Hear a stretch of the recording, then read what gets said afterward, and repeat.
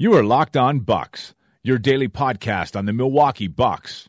Part of the Locked On Podcast Network. Your team every day. Backs him down. Giannis into the lane. Giannis spinning. Fading shot. Up. Good for Giannis at the buzzer. Bucks win it.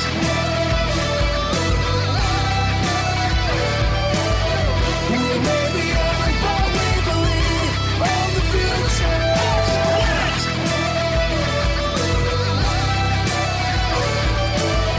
We may be young, but we believe on the future. Bucks win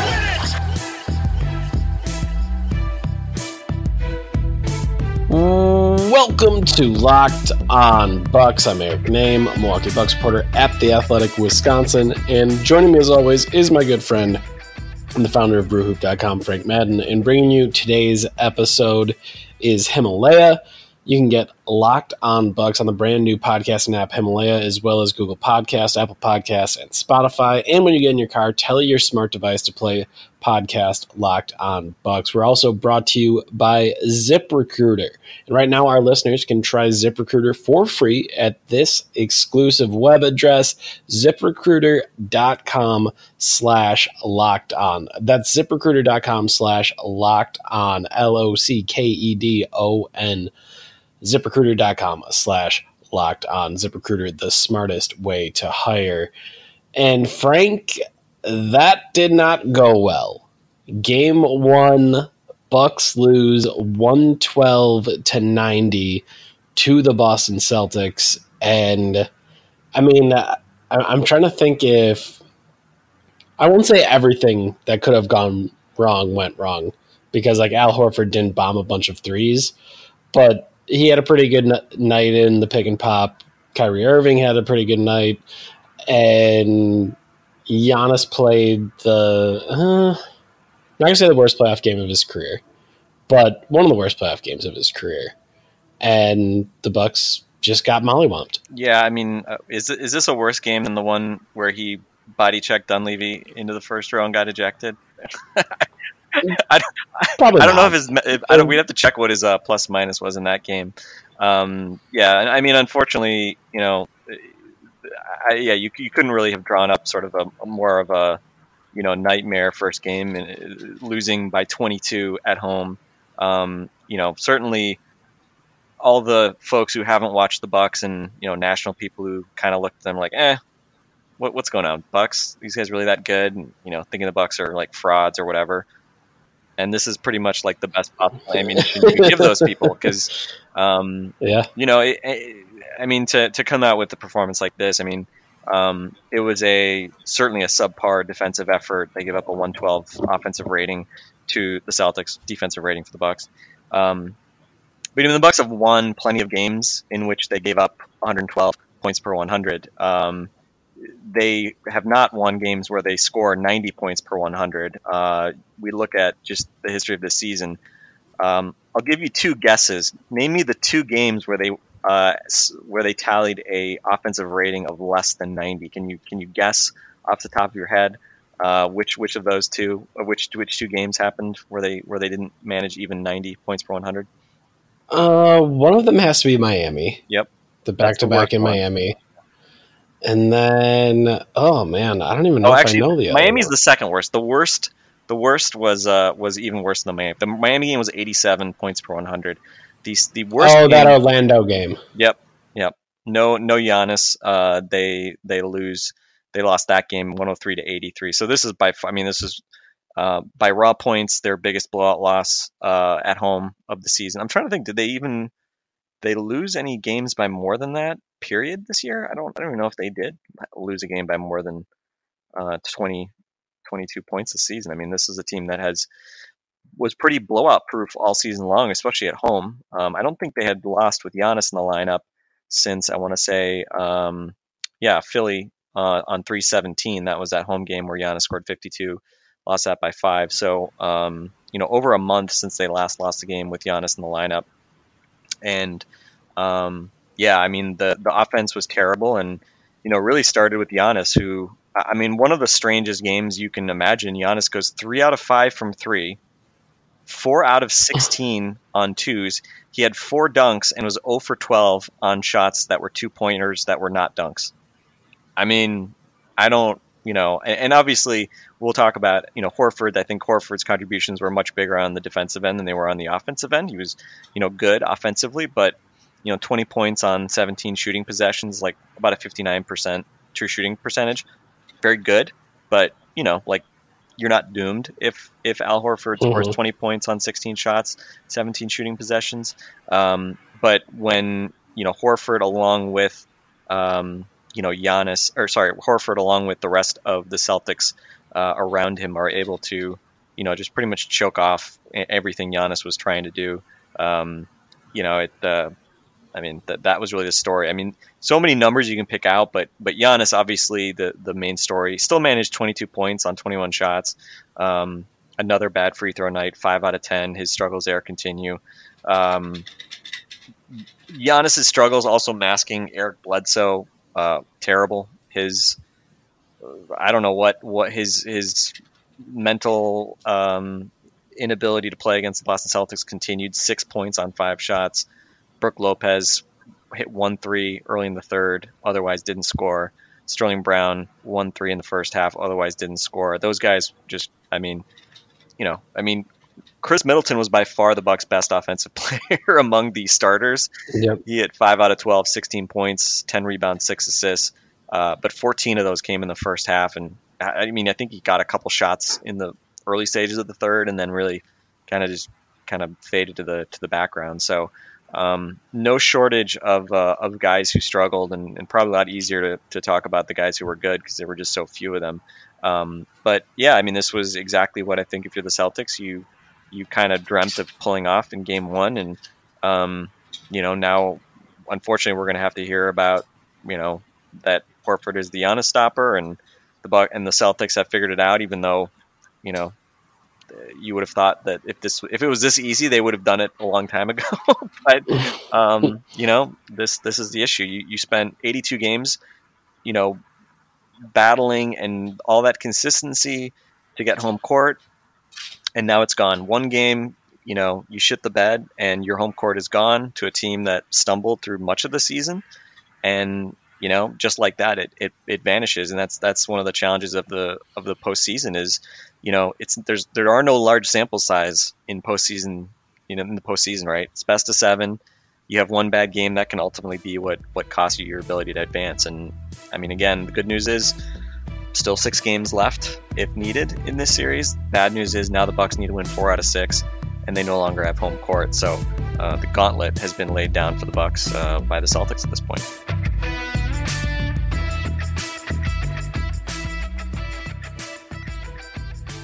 Yeah, I think it's a really interesting kind of thought experiment because, I was thinking back to game 3, Bucks Knicks. And again, this is maybe a strange spot to go, but you'll remember that was the night that Giannis explained the math problem to me. And that was the night where, did they win? They did not win.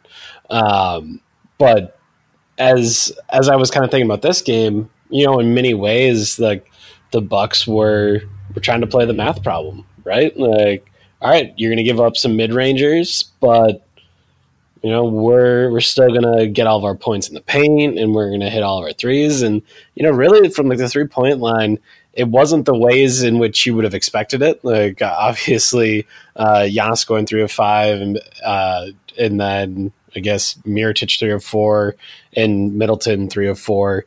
Maybe that isn't exactly the best way to kind of distribute those threes, but 13 of 39 from 3, like you can probably live with that.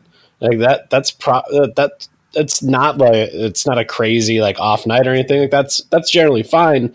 But you look at the points in the paint and the Bucks get 26 and they've lived in the paint the entire season. Like that is quite obviously their thing. And, they're just so good at the rim. And then you don't get that And then all of a sudden, the Celtics have, I think, 30 mid-range points, and, you add 13 of 31 3-point shooting to that, and all of a sudden you have a loss. But, throughout the game, I kept thinking, the shot profile that they're giving up, isn't terrible. There was, a bunch of Horford shots that were, deep twos, and it was like, well, that's probably nice, right? It's not a good shot. You don't want to give it to him open, but okay, you're going to take some mid-rangers? I think the greatest fear going into it was thinking, okay, those are all going to be threes, and he'll shoot 10, 11 threes on the night. And, just going through it, it's like, I think going into this, we talked about the pick and pop, and we talked about the pick and pop, and we talked about the pick and pop, and we talked about it some more.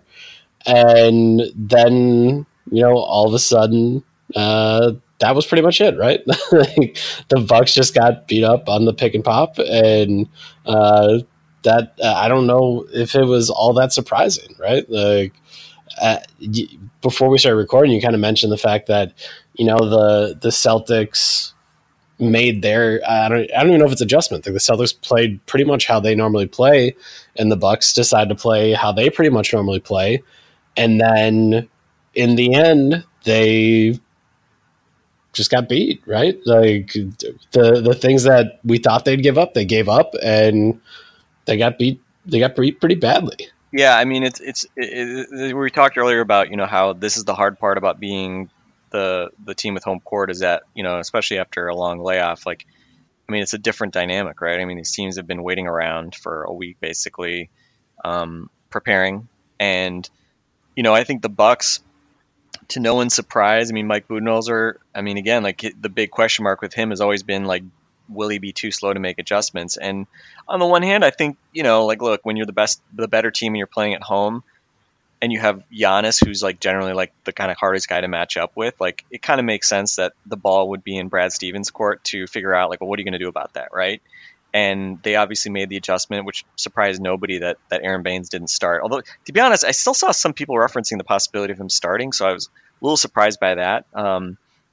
In a vacuum, I think we talked about Morris being maybe the obvious guy to throw in there. I wasn't sure if they were going to have Morris actually guard Giannis or put Horford on Giannis, but it obviously made sense to throw Horford on Giannis. And the Bucks obviously did not make, Mike Budenholzer didn't do anything different with Brook Lopez. How many times have the Bucks looked to exploit Brook Lopez against smaller defenders? Once in one quarter against the Hornets in that home game where he went nuts against smaller Hornets for 10 minutes.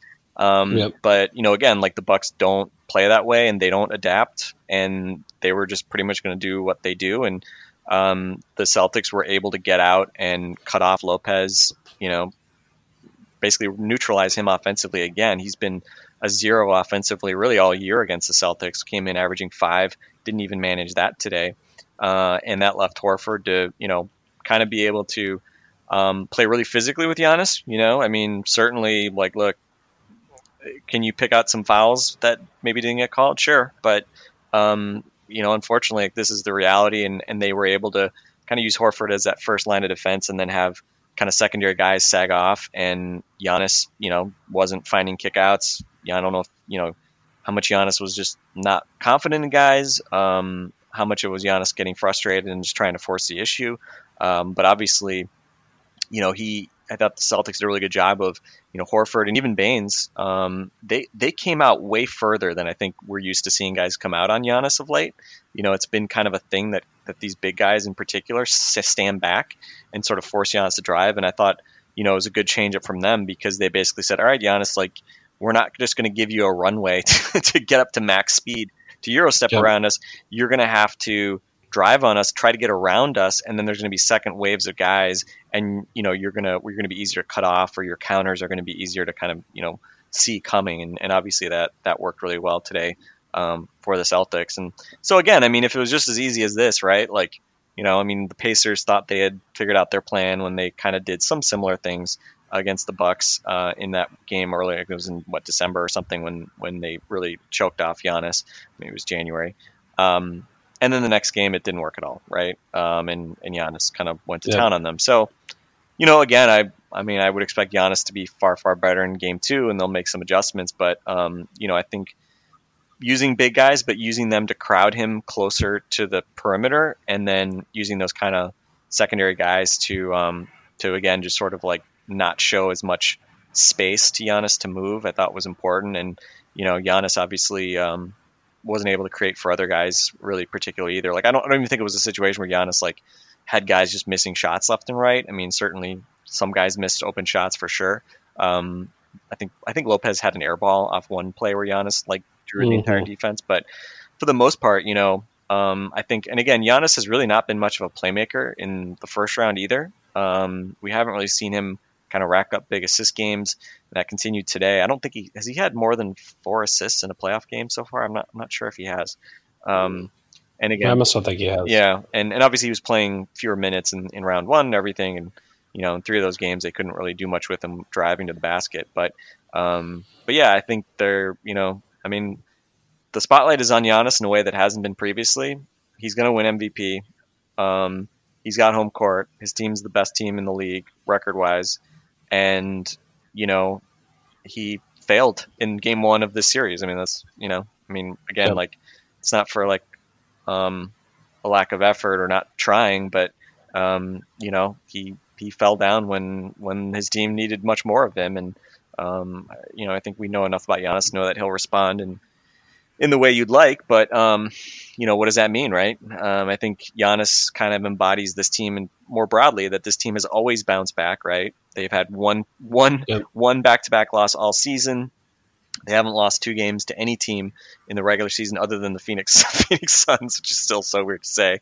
But if you can do that in the playoffs, you're gonna win a lot of series if you never lose twice to the same team. But unfortunately, you got to play 7 games if you can make it that far. And Tuesday will be the ultimate test of what this team has done all year, right? Tuesday is going to be the ultimate test of whether this team can always bounce back the way they have, or have they finally kind of met their match, and can they finally not rise to the occasion? And that goes for players as well as coaches, because you got a week to prepare for a team and you lay an egg like this. Like, a lot of it's on coaching.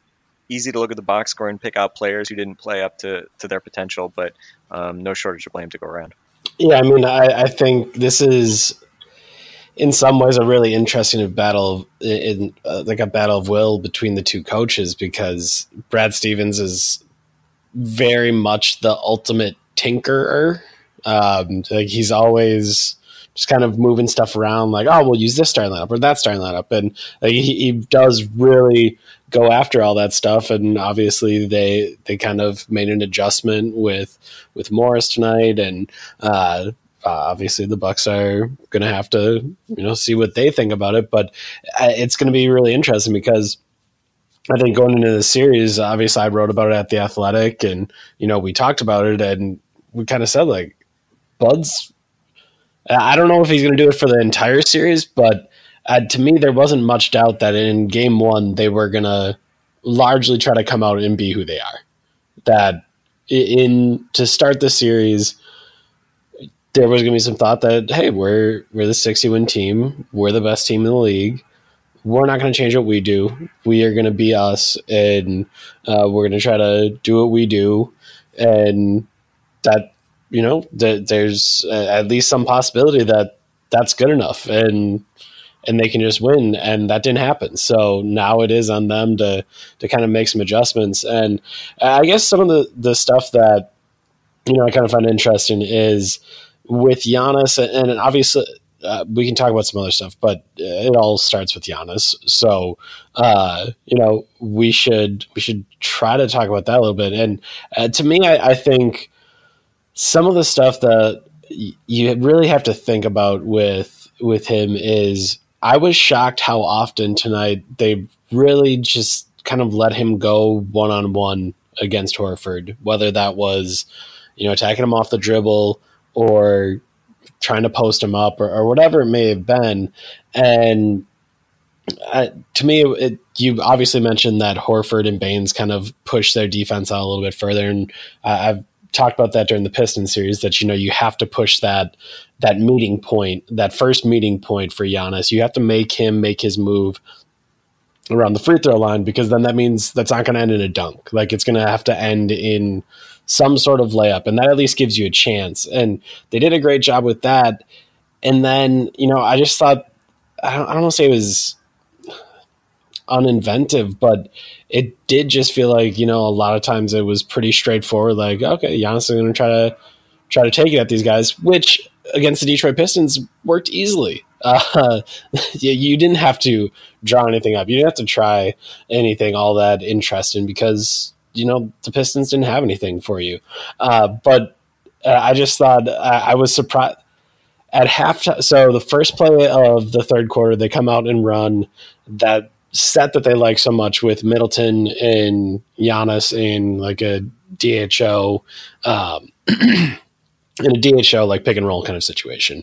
And I saw it and I thought, okay, we're going to see a lot more of that here in the second half. We're going to see them, try to get Horford on the move a little bit, try to put the Celtics in kind of compromising positions, and then it didn't really happen like that. And there was a play I highlighted at The Athletic where, and again, this is I would assume people will read it and think that, this is too detailed or not something that you can think about on the run. But there was a play early in the game where the Bucks get it in, so they get a miss. Middleton grabs the rebound. Lopez was out contesting a shot. I think it was a Horford 3. So Lopez runs down the floor. So he sprints to the right corner. That's where Brook Lopez is. Giannis gets the ball in transition, goes over to the left side, fakes a handoff with Bledsoe, and then what you have is Giannis on the left side with Marcus Morris on him, which should be a huge win. He's torched Marcus Morris for forever. So he's over there on the left side. Then you have Bledsoe on the left side with him because he had made the pseudo entry pass, which is really just a fake dribble handoff.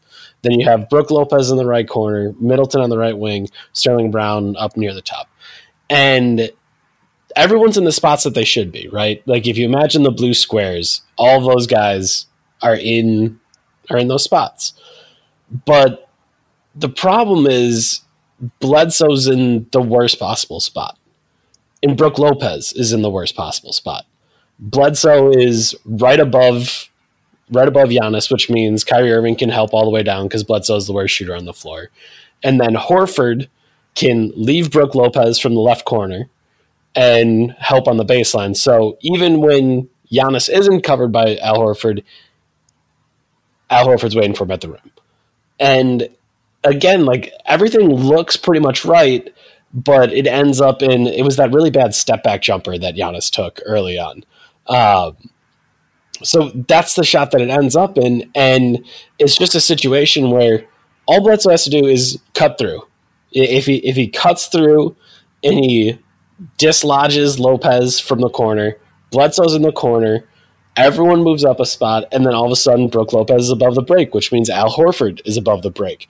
Kyrie Irving is now the help defender on the backside. And now all of a sudden you have a spot where when Giannis goes baseline, he doesn't see Al Horford, he sees a guard.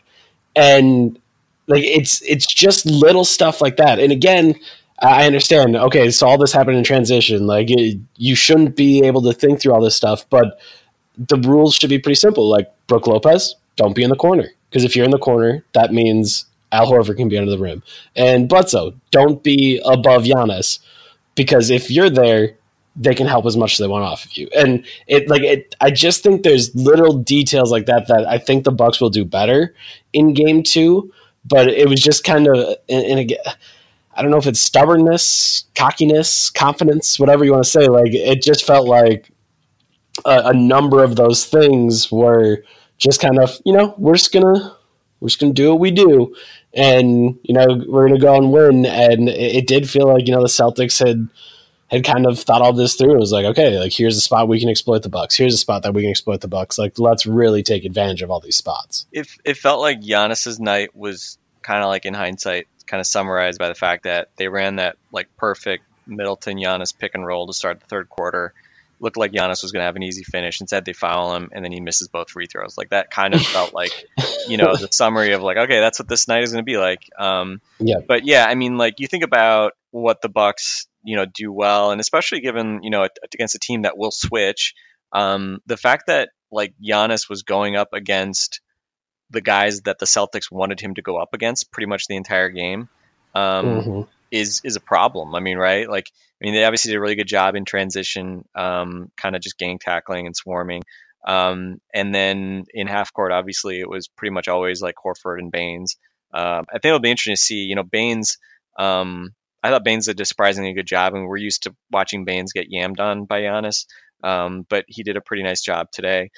He twisted his ankle, which I know he had an ankle injury previously. I don't know if it was the same ankle, but you know, that's kind of one of those things where I think I heard that he might have been able to come back, but you know, we know how these things go, right? Like a guy sprains an ankle, he kind of can fight through it, and then you know, like with Giannis, right? He scores 52 points, scored 17 after turning his ankle, and then he missed the next 2 games. So Baines will be interesting to see if he even plays in game 2. I don't know if anybody's commented on that yet, but you know, pretty much Giannis was going against bigs the entire game, and you know, it's interesting to look at, you know, kind of these storylines of kind of what went wrong. And I mean, it's just, I think Stevens just a good job of like dictating the matchups and who is going to play whom. Yep. And you know, I just think of like Mirotic a couple times got switches and he was just begging for a post up against a smaller defender, and Bucks could never get him the ball, right? Giannis had that one. His first basket came when he beat the defense down the court, sealed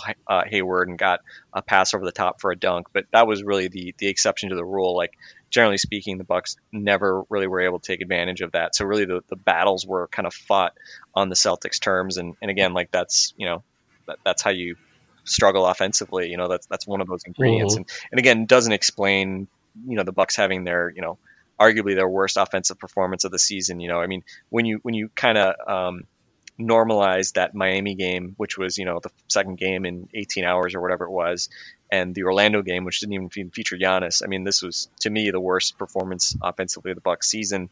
And for it to happen after you've had a week to prepare, I mean, it obviously speaks poorly of, like I said, everybody pretty much. You know, Mirotic is like the one guy you can think of who, you know, Mirotic and Middleton came out and actually made shots and looked kind of ready to play. I thought George Hill had some nice moments, especially when they kind of had that comeback from when they were down 40-25.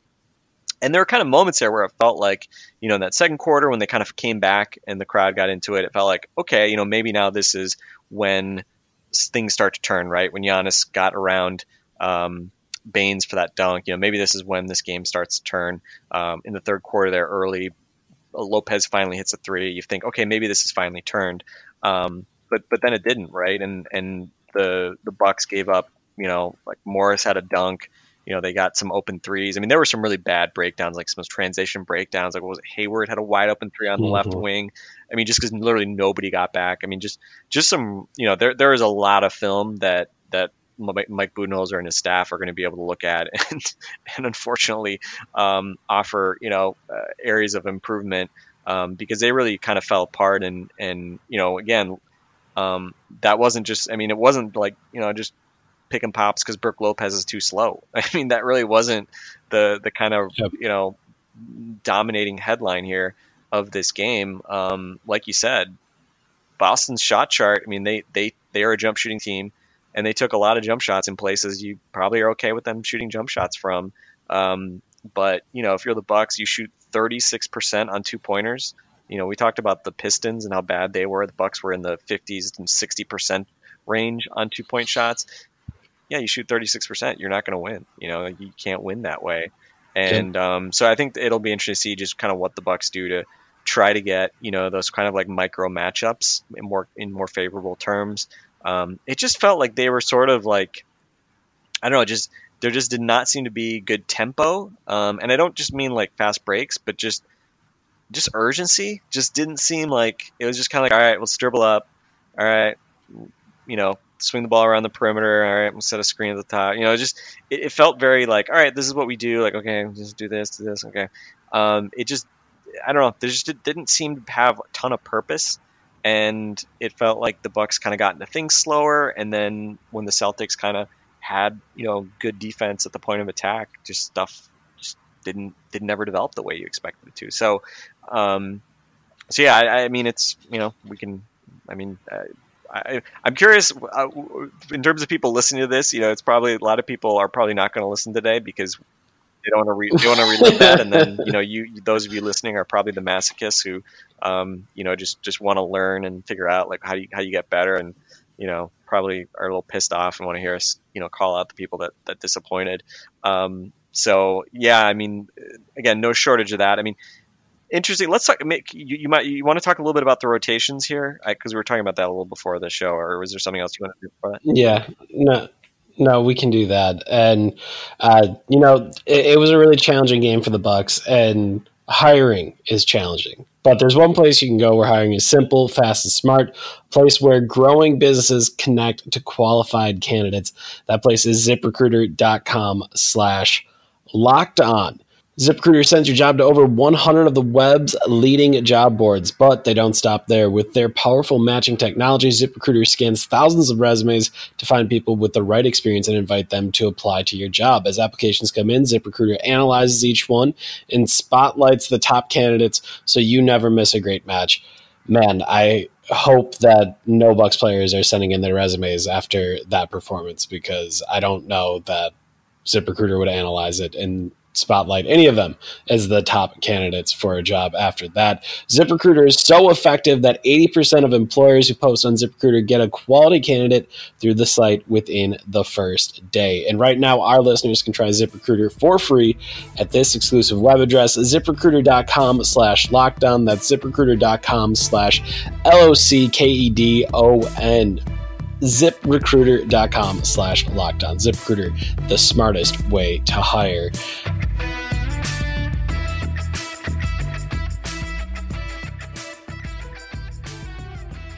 Going into the series, Bud had mentioned just the general idea that he wasn't planning on changing the rotations much. If he was thinking about going 9 or 10 deep, he was going to go 9 or 10 deep, even though it was the playoffs. And if they were going to try to push Giannis's minutes up, it's probably going to stay about the same. And that pretty much held true. And even if the Bucks and Celtics would have been a little bit closer by the end of the night, I think Giannis would have been at about 37 minutes. Middleton would have been at 37, and that would have been about as high as it goes. And I guess just kind of looking through all of this, I think you kind of have to ask some questions about who this series is for and who this series is not for, because I just like you have your starting five, and then I think when you watch guys come off the bench, like you could feel George Hill. Yeah, like George Hill was covering Kyrie Irving.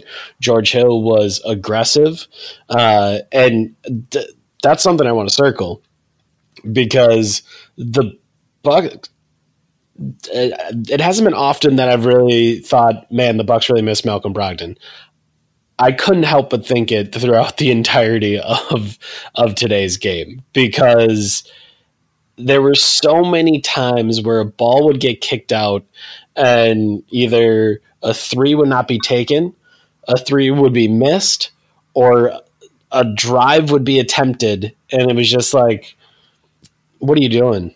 Sterling Brown had one where he dribbled all over the place, turned it over. He had another one where he pump faked a three and then decided to attack Al Horford. And it was just like, what are you doing, man? Like that hasn't been how you've really found success this entire season. And it just felt like he was trying to do a little bit too much. And when George Hill was in, it was like, okay, George Hill just drove. Got a layup, or George Hill just drove and got an assist. And it was just like, yeah, that actually makes sense. That looks right. That guy should play more. Like that is someone that should be in there. When Niko Mirotic came in, and again, this had a lot to do with him hitting 3 threes today and being pretty hot. But that's a good thing. Like that is what you want. So like those two felt very qualified, felt very much like guys you'd want to see play. So that gets you to 7.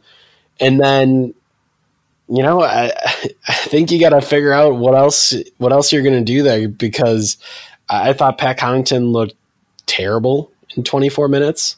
2 of 10 from the field, 1 of 7 from 3. And just watching him, like, we were talking about it before the podcast started, but, there weren't those moments where you're like, oh, yeah, he had 2 rear view contest blocks and he was flying around. It was just like, oh, he got blown. Oh, there's a Gordon Hayward blow by. Oh, there's another Gordon Hayward blow by. Where's Pat? What is he doing? And he just kind of seemed to be lost. And I think Ersan is probably fine-ish. He had that tip in the second quarter that kind of kept things alive a little bit. He was a part of that run. So I don't want to bury him quite yet, but I thought coming off the bench, it was pretty clear that Mirotic could handle his business and George Hill could handle his business. And then the rest of the way, I was like, I'm not so sure about this. And if that's the case, like, I think you got to find a way to, maybe shorten up these rotations a little bit, bump some of these other guys up that, are really up to the task, and kind of see what you can do to get your good players on the floor a little bit more often. Yeah, I mean, basically 9-man rotation and no surprises who played, right? I mean, you always knew George Hill was going to play. You always knew Mirotic, Ilyasova would be the 2 big men that would be preferred off the bench, and then Connaughton, because he's obviously played a ton and played generally well for the last month or two. He was the other wing that played. And absolutely, I mean, Sterling Brown and Connaughton, you can kind of lump them together, right? That those 2 guys have played above their heads for much of the period here when Brogdon has been out. And I mean, part of the issue, especially with Sterling, might be that he kind of got to stretch his legs a little bit and, make plays. And hey, I mean, I'm happy that we've seen Sterling attacking the rim more, finishing more, using his left hand more. But like, this was a game where it was like kind of a reality check of like, yeah, like you're not that good. Like, like that stuff, like we don't need you. Maybe in the future, but at this moment, you're not that good. And it's hard because it's like to say that on a night when Giannis like kind of stunk. I mean, it's like, well, somebody had to make plays, right? And so on the one hand, like, I appreciate somebody trying to do something, but Connaughton and Brown, I mean, you mentioned the Brown one, Connaughton another one where he had to like drive and like put up a bad floater, and I mean, he's 1 out of 7 on threes. I mean, half of them I think missed the rim entirely, like just bricked off the backboard, which unfortunately something he's gone through stretches like that this season. So yeah, and I mean, I think you could live with it if he was like the energy guy, defensive playmaker guy. Didn't happen tonight. I mean, he was a negative defensively as well. And I mean, this is where that Snell injury really sucks, right? Because like Tony Snell has barely played, and Tony is also a guy who, in a game like this, I can see Tony Snell taking 2 shots, missing both, and being pretty much, MIA, right? I mean, that's been kind of the problem with Tony, is he also sort of disappears. Now, I guess a guy going 0 for 2 would have been better than Pat Connaughton going 2 out of 10 and then minus 21, 24 minutes. But yeah, I mean, this is such a test of what Bud is about, because he look at the team's success. He stuck with guys, and I don't know if he can afford to do that anymore. Like, I mean, Connaughton 24 minutes. I mean, with the way he was playing, that's rough, man. Like, again, you look at the Celtics. Only 1 guy off the bench played double-digit minutes, and that was, 2 guys, Hayward and Rozier. So, I mean, part of that was because Baines got hurt, but effectively they ended up basically going with a 7-8 man rotation, and the Bucks, would have played Giannis and Milton more if not for the fact that they were getting their asses kicked late in the game.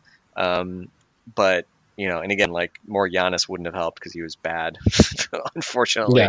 Yeah. But I mean, it's tough, right? I mean, Ersan. I mean, that's the thing, right? Like, we've been prefacing this for how long that Ersan is probably not going to be part of the solution. When the Bucks lose a series, assuming it happens, we're probably going to look back at Ersan and say, boy, Ersan really didn't give you what you needed, especially defensively. Problem is, he's actually played well for the last like month or so. So he's made it harder to, harder for us to make the argument, let alone Bud, who obviously trusts him. And, DJ Wilson having a terrible game. What was it? Game 4? I think he came in. Was it game 4 where he was really bad for like 5 minutes or 3? I think it was 3. One of those games. Like one of his few like random chances to play, he looked really bad. So I was like, oh, come on, DJ, like you got like any chance you have of being like the answer, especially given his mobility. It's tough. So I don't know. I mean, let me ask you this. I mean, do you see any real do you see like any real rotation changes coming for game 2? We know Malcolm Brogdon is not playing. Could you see any changes to the starting 5 or any movement in that rotation? Or do you think Bud does the Bud thing and just kind of runs it back and says, well, these are my guys, and so I expect a better effort, and I'll just, roll with that and see what happens? The one thing I'm somewhat curious about is Mirotić for Sterling Brown. Yeah. Because obviously that's a starting lineup that they went with originally before Mirotić got hurt. And again, that was only 3 games before Mirotić got hurt after Brogdon originally got hurt. Yeah, and Brogdon gets injured in the Miami game. They go down big, and then Mirotić literally starts the second half of that huge comeback, and he did then start a few more games after that. So yeah, we have history of Bud, for better or worse, liking that big lineup. So I do wonder if that would be a move that he would contemplate, or if, maybe it's just Mirotić playing a bunch more, rather than 20 minutes. Like, I think I'd be really interested to see if we are going to end up getting more Mirotić and Giannis as the 2 big lineups, just because I think obviously every time you see Mirotić with Giannis, like it's kind of a good thing. Right? Like, you have someone a little bit more mobile than Brook Lopez, even though he's not, and I'm not trying to say Mirotić is a great defender or anything like that, but, he is more mobile. Maybe you could do some more switching, and then also you're still going to get that floor spacing. So I wonder if you see a Mirotić bump, but ultimately I don't know that I imagine Bud really making, I don't want to say wholesale changes, but significant changes. Like, I know we won't see wholesale changes, but I'm curious if there would be at least, something more in there. But ultimately, I think you're going to count on Giannis not having the worst playoff game of his career. I think you're going to count on Bledsoe and again, I don't know Eric Bledsoe's like pre-Bucks history well enough. But, Bledsoe had some stinkers last year, but maybe that's Bledsoe's worst game as a Buck in the playoffs. Like, it was really bad. And I think you're probably counting on a lot more of that, like just not having a 35% shooting night from the field and kind of counting on some regression to the mean to be better than you were in game 1. At least that's kind of how I see it. What do you think? Yeah, that was the only change I could see Bud doing. And again, I'm not saying that that's the only real option that could make sense. I don't know kind of like with Lopez. The irony is Lopez is the only Buck with a positive plus minus in this game, which, is hilarious given we spent all this time worrying about, Horford playing him off the floor, and then it ended up being that Giannis was played off the floor by Horford. And obviously not in the sense that Giannis was getting benched because of it, but Giannis, they were minus 24. It was a game worse minus 24 with him on the bench. They outscored the Celtics by 2 in the 14 minutes he was on the bench. It felt a lot of ways like that game 3 against Detroit. Like, they just somehow, like, Giannis just couldn't get anything going, and it's just the whole offense just kind of got derailed by Giannis not having any rhythm when he was on the floor. Yeah. And obviously, it's a killer because he's going to win MVP, and for him to not be able to deliver is tough. So yeah, I think what you mentioned, like, how crazy was that? There was legitimately people that were like, offense looked a whole lot better when Giannis was off the floor. Like, what? That actually kind of felt true. Yeah. Like that second quarter, I was like, oh yeah, maybe the offense does work a little bit. Well, when better. he misses all his shots, I mean, that's the thing, right? I suppose It's like, because he's, if the guy who takes all the shots is missing all the shots, and the fact that he wasn't creating for guys, it's tough. I mean, it's interesting they only had 2 turnovers, right? Like, this felt like the kind of game where he could have had like 5 or 6 turnovers and, maybe fewer shots, but he just, because he gets swarmed the way he did. So only 2 turnovers and only 1 foul, right? I mean, they didn't draw any charges. They were really focused on trying to kind of, hack and play the ball, I guess, a little bit. But I mean, it's weird. I mean, obviously, whatever. I mean, again, like, nobody's saying that like all the Bucks are better off without Giannis, but again, like, after the fact, like, you just do the accounting, right? I mean, he obviously just couldn't make shots, so it was a struggle, and that makes it all the more wild that he hits 3 out of his first 4 threes. I mean, that was just kind of crazy, and it felt like, I mean, it's kind of interesting. We haven't really talked about kind of like the swings in the game, but it was strange that this game was so competitive for more than 2 quarters, and then even in the early in the fourth quarter, the Bucks at least were kind of, they were down 17 to start the fourth. Giannis makes a 3, and then Giannis gets a dunk. Giannis hits another 3 eventually. It's 92-80. Lopez blocked Tatum, but then Celtics got the rebound and get free throws. So Celtics, the Bucks get within 12, but it felt like early in that fourth, the Bucks had some bad offensive possessions and left some points on the floor, and that was really like kind of the last hurrah. I mean, they were obviously down double digits at that point anyway, but it was just kind of fitting that even when their defense got them some stops, that ultimately they just couldn't do anything, right? Like, they just offensively just couldn't get good possessions, and especially with Giannis. I mean, if Giannis misses layups or misses short shots or ends up on the floor and doesn't get a foul call, I mean, it's a double whammy, because he's obviously didn't score, and then he's your ultimate sort of transition defense mechanism, and he's not back, and they're just extra vulnerable at that point as well. And again, like, the Celtics just started getting a bunch of easy shots at that point. And the Bucks really, I mean, second half of that third quarter and then like after that first kind of initial stand in the fourth quarter, the Bucks had just a lot of really bad mistakes, right? I mean, defensively, they just got picked apart, and just mental mistakes. And, again, just tough to watch, from everything we've seen of this team this year. Mm-hmm. So I don't know what else we can say about this. God, we have to talk about this game again tomorrow. Eric, are you serious? I suppose so, Frank. I suppose so. Bucks lose 112-90 to the Boston Celtics. A reminder, couple great sponsors of today's podcast. First, we have Himalaya. To get this show every day, subscribe to Locked On Bucks on the new Himalaya podcast app. In an ever-expanding podcast world, you need Himalaya with our personally curated playlists and new features every day. Download Himalaya at your app store and subscribe to Locked On Bucks. Remember, you can subscribe to the show on the new Himalaya podcast app, as well as Apple Podcasts, Google Podcasts, and Spotify. And when you get in your car, tell your smart device to play podcast Locked On Bucks. Also, ZipRecruiter, shout out to them. New sponsor, happy to have them. Well, I shouldn't say new, but new live read for me to read.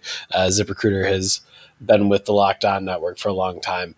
And right now, our listeners can try ZipRecruiter for free at this exclusive web address, ZipRecruiter.com/lockedon. That's ZipRecruiter.com/LOCKEDON, ZipRecruiter.com/lockedon. ZipRecruiter, the smartest way to hire. All right, Frank, let's rest up. Let's figure out how we're going to go out and execute this podcast a little bit better tomorrow. We're gonna get another chance to do so. I feel really bad for you that you don't watch Game of Thrones and you are employed with the job of having to write about this game, because, man, I gotta say, like, being able to just shut down the rest of the day and focus on Game of Thrones coming on tonight was a really nice escape before I had to come back and talk to you, which obviously was going to put me to bed in kind of a foul mood. But anyway, it's not you, Eric. It's not you. It's the Bucks. But so it goes. All right, Bucks lose game 1, 112-90.